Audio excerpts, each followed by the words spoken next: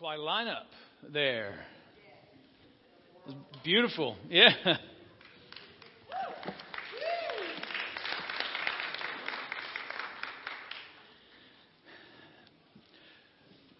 So, as we bring to a close this series that we've been in a series around worship, around everyday worship, begs the question at the end, just to, so what? You know, why? Why do we do this? Why do we gather and sing? Why do we gather in order to engage together with God? What is being accomplished? You know, what's the purpose? Why does God even have us set up to do this? And really what you'll hear, and as we talk about being sent, the reason is so that we are prepared. We are made into people like God's created us to be. It's so that our heart desires, as we just sang, become aligned with God's desires. I mean, that's why we gather and worship. That's why we sing. You know that singing is a different part of our brain than speaking. Some of us here would just say, you know, why sing that? Why don't we just get the nuggets out of that and teach it to us?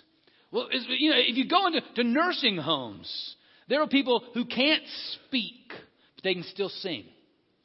Because that part of their brain is still operating. Been into other settings where people have brain injuries and they can't speak, but they can sing. I mean, God knows that. God created us. He gets that. And what God wants is a sign, a way that God says, I want you to worship me and experience me with your whole self, not just the right part of your brain. I want the left part too. Because that's what we were created to do, is to give ourselves to God. So when we gather in worship, it is so that we give ourselves totally to Him in these worship gatherings, so that our desires, our very heart desires, are aligned with God's, so that when He sends us out, we are His representatives. We are the representatives that He's created us to be, the ambassadors that He's created us to be, the carriers of His grace and His mercy. Isaiah 6 is a passage that we've been using really throughout this series. And that the worship session team that put this together, it was one of their basic passages. And it really highlights what this everyday worship of expecting God and encountering Him, experiencing, struggling with Him, then surrendering with Him, and then being sent out as His representatives. And that all of that is worship. And as we'll talk about later, there's no such thing as 5 out of 6. All 6 of those are necessary for it really to be worship of God. We can't just pick and choose. But we'll look further at that as we walk through this morning, what it means to be sent. All right, so Isaiah 6 is found on page...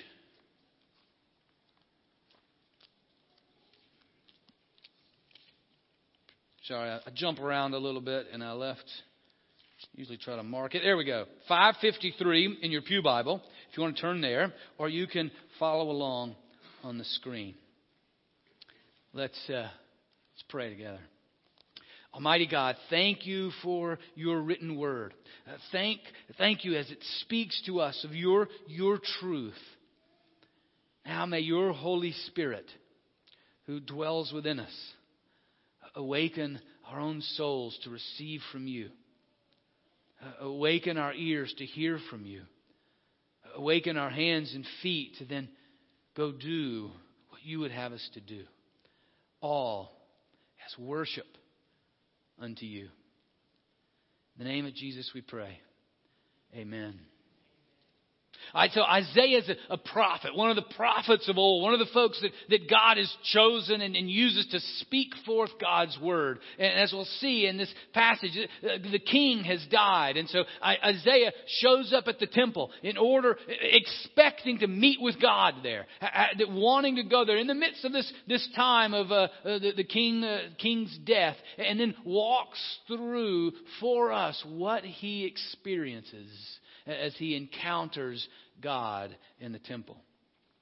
In the year that King Uzziah died, I saw the Lord sitting on a throne, high and lofty, and the hem of his robe filled the temple.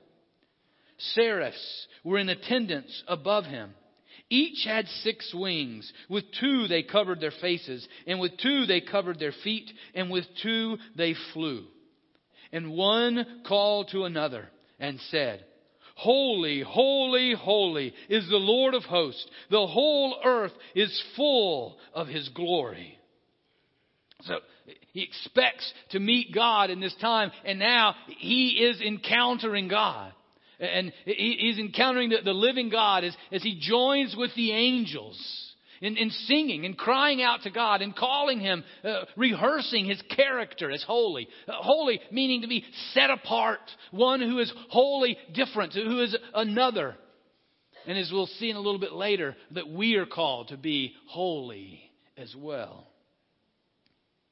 The pivots on the threshold shook at the voices of those who called, and the house filled with smoke. And so now he's experiencing the very presence of God. Who is me?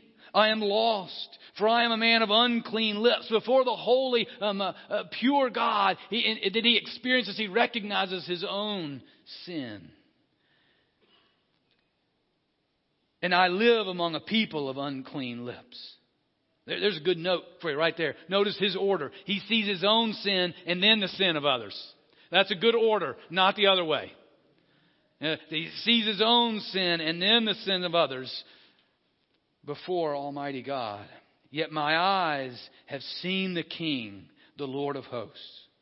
Then one of the seraphs flew to me, holding a live coal that had been taken from the altar with a pair of tongs. The seraph touched my mouth with it and said, Now that this has touched your lips, your guilt has departed and your sin is blotted out. And he experiences the good news of God's grace, of his forgiveness. Then I heard the voice of the Lord saying, Whom shall I send, and who will go for us? Now the struggle. The struggle is here. You know, God has for each of us, as he forgives us, he now says, Now I have forgiven you for a purpose. I have forgiven you so that you will, so I can send you out for a particular meaning, for a particular ministry. And now the struggle is, do I raise my hand? Do I say yes? And as Isaiah, in the midst of that struggle, and remember what we've said, that struggle is good. I mean, the only thing that's better than this struggle is when we're no struggle because we see Jesus face to face and we have been made glorified before him. But until that time, struggle is good. No struggle is bad. Because that means we're not seeing the holiness and the purity of God, or we're not seeing our own fallenness and sin. That means we're not hearing God's call of what purpose he has for us if there's not a struggle. And then, as Pastor Dennis led us last week, then it's a time of surrender. You know, that I'm to live not for my call, not for my plan, but for God's call, but for God's plan. And then Isaiah, surrender. Here I am. Send me. And the Lord then gives him his call. That's the purpose of worship. That's why we gather. That whole picture there of expecting, encountering, experiencing God, struggling, surrendering, and then being sent forth. That is worship. Maybe it is that maybe we should not call this gathering worship. Maybe we should call it praise and prayer and proclamation so that we're not confused, so that we don't just isolate on one thing and call that worship and the very purpose of our life. Maybe we could call this worship with a small w. But our whole life, here and outside of here, is worship with a capital W. That's the purpose of worship, then to be sent. Now, the worship, the team from Session that's been doing the worship planning and pulling this together have each one come and shared with us just what they really experienced and what that meant for them in each of the words as we've walked through this. So I want to invite Barb, there you are, to come forward and just share with us what is that sense of being sent that she experienced and feels for us. Good morning. Going along with what Drew said, things change in your mind and spirit. Drew's right. Worship changed for us as a team. This became little W. We, walking in His Spirit, became big W because our lives are now reflecting the good news of Jesus. When we talked about the word sent, that seems odd to put it in the setting of worship, but that's really what we're called to do. We are called to be Jesus with skin on. I used to think from the Great Commission, go into all the world and make disciples. Remember on 75, Touchdown Jesus? Do you remember him? I used to think Jesus was doing that as He was going up into heaven, and the disciples were just like, ooh. That's not what it was like. Jesus looked every one of His disciples in the eyes and said, I've spent 3 years with you. 3 years, and now you know me. Go do the same. Be set free. Set those people free.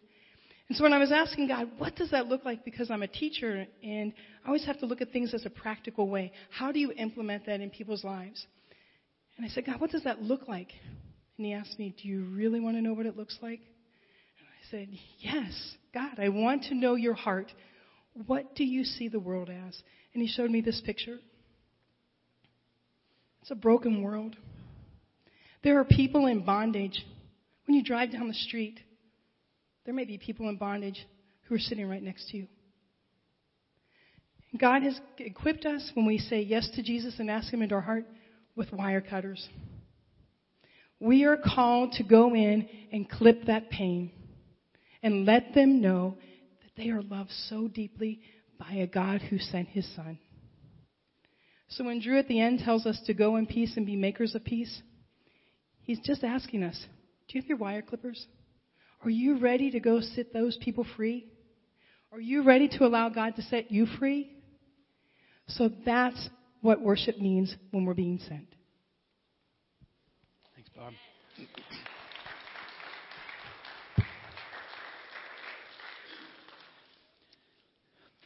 Jesus had similar words in John chapter 17. This is the high priestly prayer. This is Jesus' last prayer before He goes to the cross, and it's chapter 17, verse 13, and it's on 880 in your Pew Bible. And there's Jesus, he's like I said, He's praying before He's going to the cross. He knows that's coming. So this is sort of culminating His ministry and His life. And he's praying this within earshot of His disciples. So they're hearing what He's praying for them. So this is Jesus praying to the Father, starting with verse 13. But now I, Jesus, am coming to you, to the Father. So I know I'm coming to you now. We're going to be reunited. And I speak these things in the world so that they may have my joy made complete in themselves.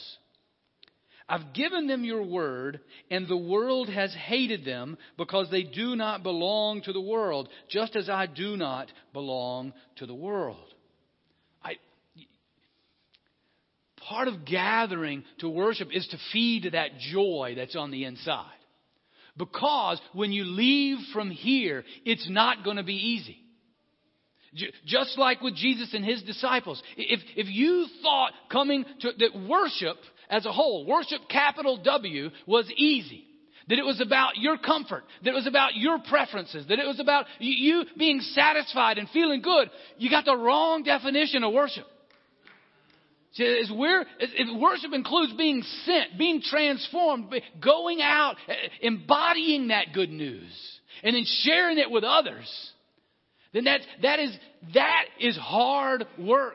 Just like the disciples then faced, so too will you.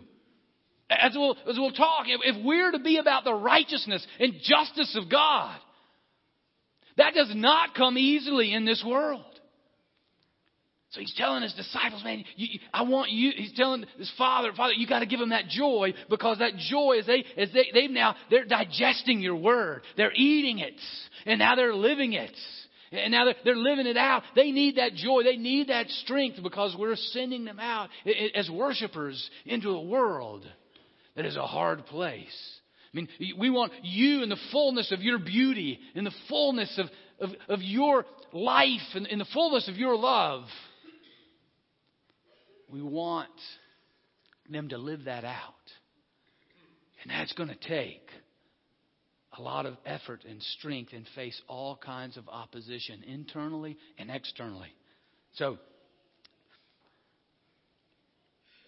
verse 15. I'm not asking you to take them out of the world.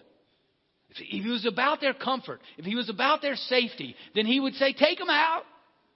Just bring them home now. I'm not asking you to take them out of the world, but I ask you to protect them from the evil one. They do not belong to the world, just as I do not belong to the world. So if we're worshiping, when we gather in our worshiping gatherings, and our heart's desires are being formed more into the heart's desires of Jesus, then what that's going to do, that's going to take us further and further away from the ways of the world, from the heart and the desires of the world. And so when we then are sent out to be carriers of that life, love, and beauty of God, and then we're going to face challenges and struggles. And again, those are good. So sanctify, verse 17, sanctify them in the truth. Your word is truth. Now, sanctify them means make them holy. It's the same word as holy. So as we sing God is holy, as we've been singing this morning, then what we're saying is, what Jesus is saying, God, just as you are holy, just as you are set apart, just as you are the way, you live according to the ways of heaven, so too make them in that same way holy. And then here's the crux of His words. As you have sent me, Jesus says, into the world, so I have sent them into the world. So that we now are sent into the world in the same power and holiness, righteousness and justice, the beauty and the life and the love of God. We are sent. And that is part of the whole of worship. Now, sometimes, though, we're sent in ways that are really difficult. Like Pastor Dennis shared last Sunday, that some of us were called to go to Newport Beach, California, a couple of weeks ago. Yeah, for church conference. Yeah, and we had to go to that. And one, it was a particularly difficult moment. It was after the conference was over, and we had been filled up, and then we were gathering with the 10 of us that were there. And yeah, we had to gather on that, sand next to that water with the sun shining and blue skies. And so we just said, we're going to really immerse ourselves and go gather there and bring towels and chairs so we don't get that yucky sand on us. And then share. What's God telling you? What are you hearing from God? And Chris Dumford made the mistake of sharing some stuff within my earshot. And I said, that fits just perfectly with what we're going to talk about on Sunday. About not being of the world, but being sent into the world. And what does that look like to be sent? And some of the challenge that it means to be sent in that way. So, Chris, come and share with us, please. Thank you. Morning. So at this the Eco National Gathering, I was part of a breakout session after one of the talks with a guy named Alex Absalom, and he was talking about disciple making, and to make disciples, we have to be willing to actually share God's message with people, and he was making this point that it's helpful to in that context to be what he termed to be Jesus weird. And this kind of resonated with me. I'm not sure why, but he gave an example, and his example was that he was out running errands one day and ran into an acquaintance of his, and they were talking. The guy was sharing that he was having some struggles in his business, having trouble getting customers, and Alex said, would you mind if I prayed with you? The guy said, I guess, okay. So he put his hand on his shoulder and just said, God, pray that you would bless this man's business, bring him customers, and give him a sense of peace throughout this. Amen. And then kind of went on like nothing happened. And I'm sure this guy thought, a little Jesus weird. But the point that he was making, and there's more to the story that I won't go into, but the point that he was making was that there's actually a receptiveness for people that are a little weird, and that's kind of what makes life interesting. And yeah. And it really challenged me because I always thought that one of the reasons why I was hesitant to be open about my faith was because I didn't want to be weird. I didn't want people to think of me as weird. But as I really thought about this, if I'm honest with myself, the reality is I'm already weird. And I'll prove it. If there's a big Bengals game on a particular Sunday, I've been known to, put orange and black face paint on and even post a picture of it on Facebook. And that's Bengals weird. and on family vacations, when people take pictures of landscapes and their family, I take pictures of interesting doorknobs. That's architect weird. I even like Taylor Swift. I don't know what kind of weird that is. But as I think about this church and I look around, one of the things I love about this church is that there's lots of different types of people. Lots of variety, and I really love that. I think the older I get, the more I appreciate the variety in life. And some of y'all are Jesus weird. I think you know who you are. And I did verify with Drew that that's a correct usage of the word y'all. So anyway, it just challenged me to think that maybe this world could use a little more Jesus weird. And maybe specifically people in my life and maybe in your life could stand to see a little bit more Jesus weird as well.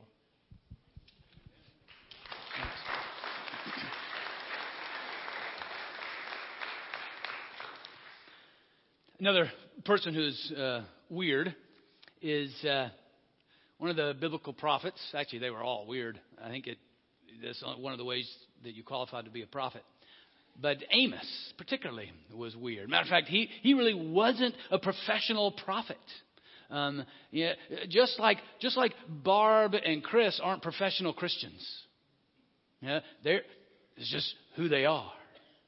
And Amos wasn't a professional prophet. He was actually a shepherd and a tree farmer, particularly sycamore trees, and a fruit farmer. So he hung out with fruits, probably a few nuts, and a bunch of sheep. So he was a weird guy. And yet he was sent by God to speak truth to power, to speak truth to the church, to speak God's wisdom of correction to the church in his day. And we find in Amos chapter 5, verse 21, his clear and direct words that again hammer home that worship is all of these things or it is nothing. Now, so he's a prophet of God. So when he's using I here in this setting, he's speaking on behalf of God. So this is God speaking to the nation of Israel, to the church of his day. I despise your festivals, and I take no delight in your solemn assemblies. Even though you offer me your burnt offerings and grain offerings, I will not accept them. And the offerings of well-being of your fatted animals I will not look upon. Take away from me the noise of your songs. I will not listen to the melody of your harps. But let justice roll down like waters and righteousness like an ever-flowing stream. Now, if that's not a word from the Lord that says worship, capital W, is all of these things or it's nothing, then I don't know how much clearer to be. One of the people that embodied this for me is one of my heroes that I quote regularly, Reverend King, Martin Luther King Jr. And given that this is African American History Month, you'll be hearing throughout this month both music and words, things that particularly highlight that part of our heritage of the Church of Jesus Christ. And Dr. King wrote a letter called Letter from the Birmingham Jail. And it's a fantastic letter. You can look at it on the internet, and it's available in a number of ways. And what he was in jail, so he's writing from Birmingham, and it's because a group of clergy in Birmingham, white clergy, were telling him, this is in 1963, were telling him that his means, what he was trying to accomplish and how he was doing it was wrong. He's an outside agitator, and he's causing more trouble than good, and it's just not the right way or time to do what he wanted to do. And so this letter is a response to them. There's a couple things particularly about this letter that are poignant for me personally. One, he wrote it exactly one day or 1 year before my birthday. April 16th, 1963 is when he wrote it. And I was born in 1964 on April 16th. Of the 7 clergy who wrote him the letter, he responded to them. And it was 3 bishops, 1 rabbi, and 3 Protestant ministers. One of them was Edward V. Ramage, who was the pastor of First Presbyterian Church in Birmingham, Alabama, who happened to be the pastor who married my parents, who baptized me and baptized my sister that just died, Audrey. So there's even a personal connection for me with this. But one of the things that he writes in the letter is he's speaking to them about how, he's responding to the ministers who are saying, you're an outsider. You're not from the neighborhood. What are you doing, speaking into these issues here in our community? So what he said. But more basically, I am in Birmingham because injustice is here. Just as the prophets of 8th century, like Amos, left their villages and carried their "Thus saith the Lord" far beyond the boundaries of their hometowns. And just as the Apostle Paul left his village of Tarsus and carried the gospel of Jesus Christ to the far corners of the Greco-Roman world, so am I compelled to carry the gospel of freedom beyond my hometown.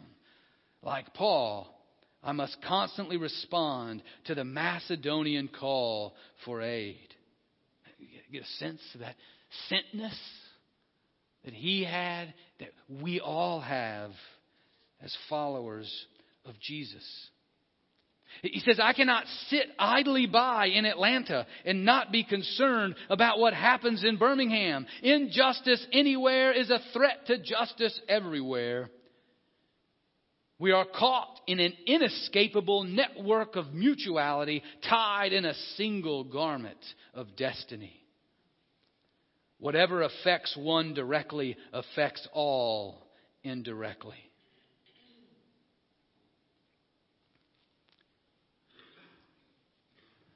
We are sent as carriers of God's beauty, love, and life, of His justice and righteousness, wherever there is injustice, wherever there is unrighteousness, wherever there is hate, wherever there is death.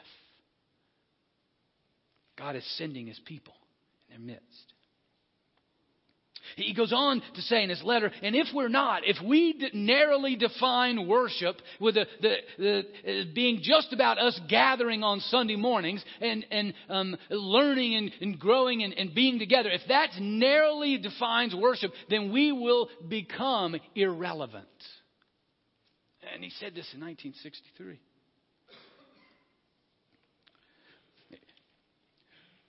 Here's what he says. Whenever the early Christians entered a town, the people in power became disturbed and immediately sought to convict the Christians for being disturbers of the peace and outside agitators, and we might add, Jesus weird.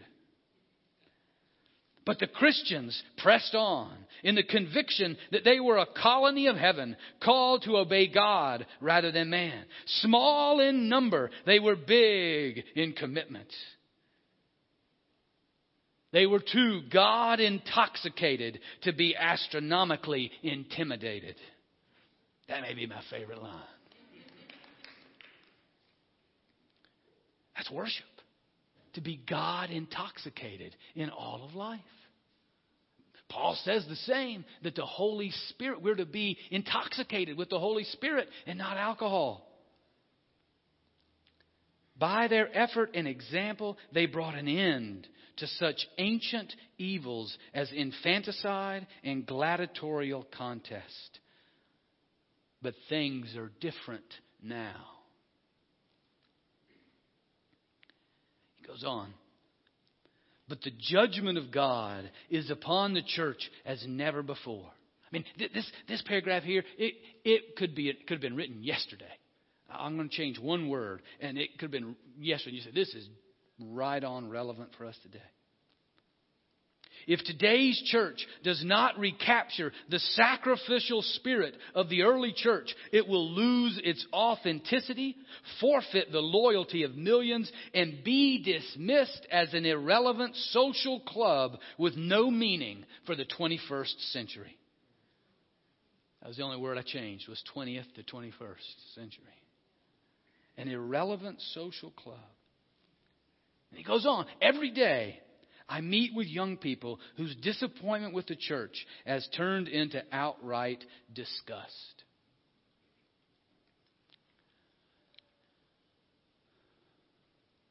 The scriptures are clear, and Reverend King captures that here. There is no partial worship. There is no partial worship. We can gather in this room.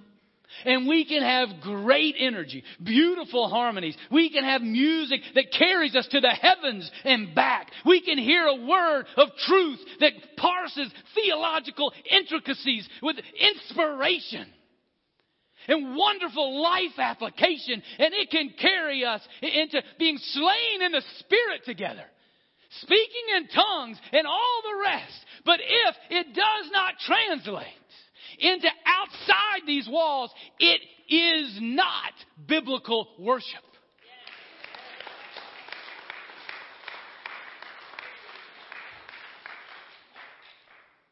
And we instead can turn it on its head and be out in the world, doing great works of sacrificial generosity, capturing the resources and funneling them into all the needs that are around us. But if it's not done out of the Spirit of God, if it's not done in the name of Jesus, then it is simply humans doing human things instead of us serving our God together in worship outside of this hall. See, it's what's really easy for us to do is to worship something else besides God. We can worship our worship. We can worship inspiration. We can worship music instead of worshiping the God who inspires and the God to whom we sing. We can worship acts of service. We can even worship changing the world instead of worshiping God, who is the one who created the world and the only one who can change it and redeem it.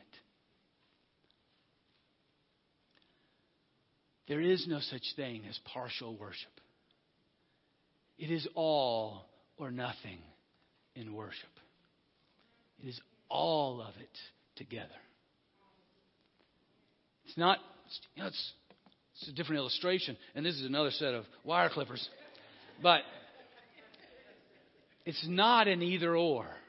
These chain clippers, whatever you call these things, bolt cutters, thank you. These bolt cutters have two parts, right? Which one's more important?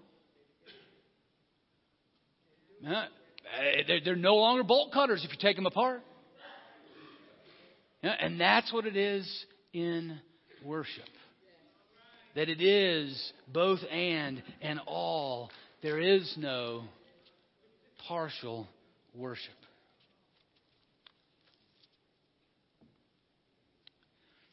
So a couple questions, just as we draw this to a close. Do you see your everyday life? Do you recognize the significance and importance and value, everyone here, of your everyday life? It is worship. Your everyday life is worship as you are sent to be ambassadors and representatives. It is just as important as me standing here, as anyone singing or anyone else saying. It is of equal value and importance and part of what it means to worship. Do you see your life as being sent in worship? That the evangelism, the justice, the mercy, the care that God is sending you in the boardroom, in the playroom, on the playground, the front yard or the backyard, wherever you go. And if so, if you see that today, how? How is it that God is sending you? How is it? Do you have a sense of the people that God's calling you to? Do you have a sense of the task that God is calling you to do as worship unto Him?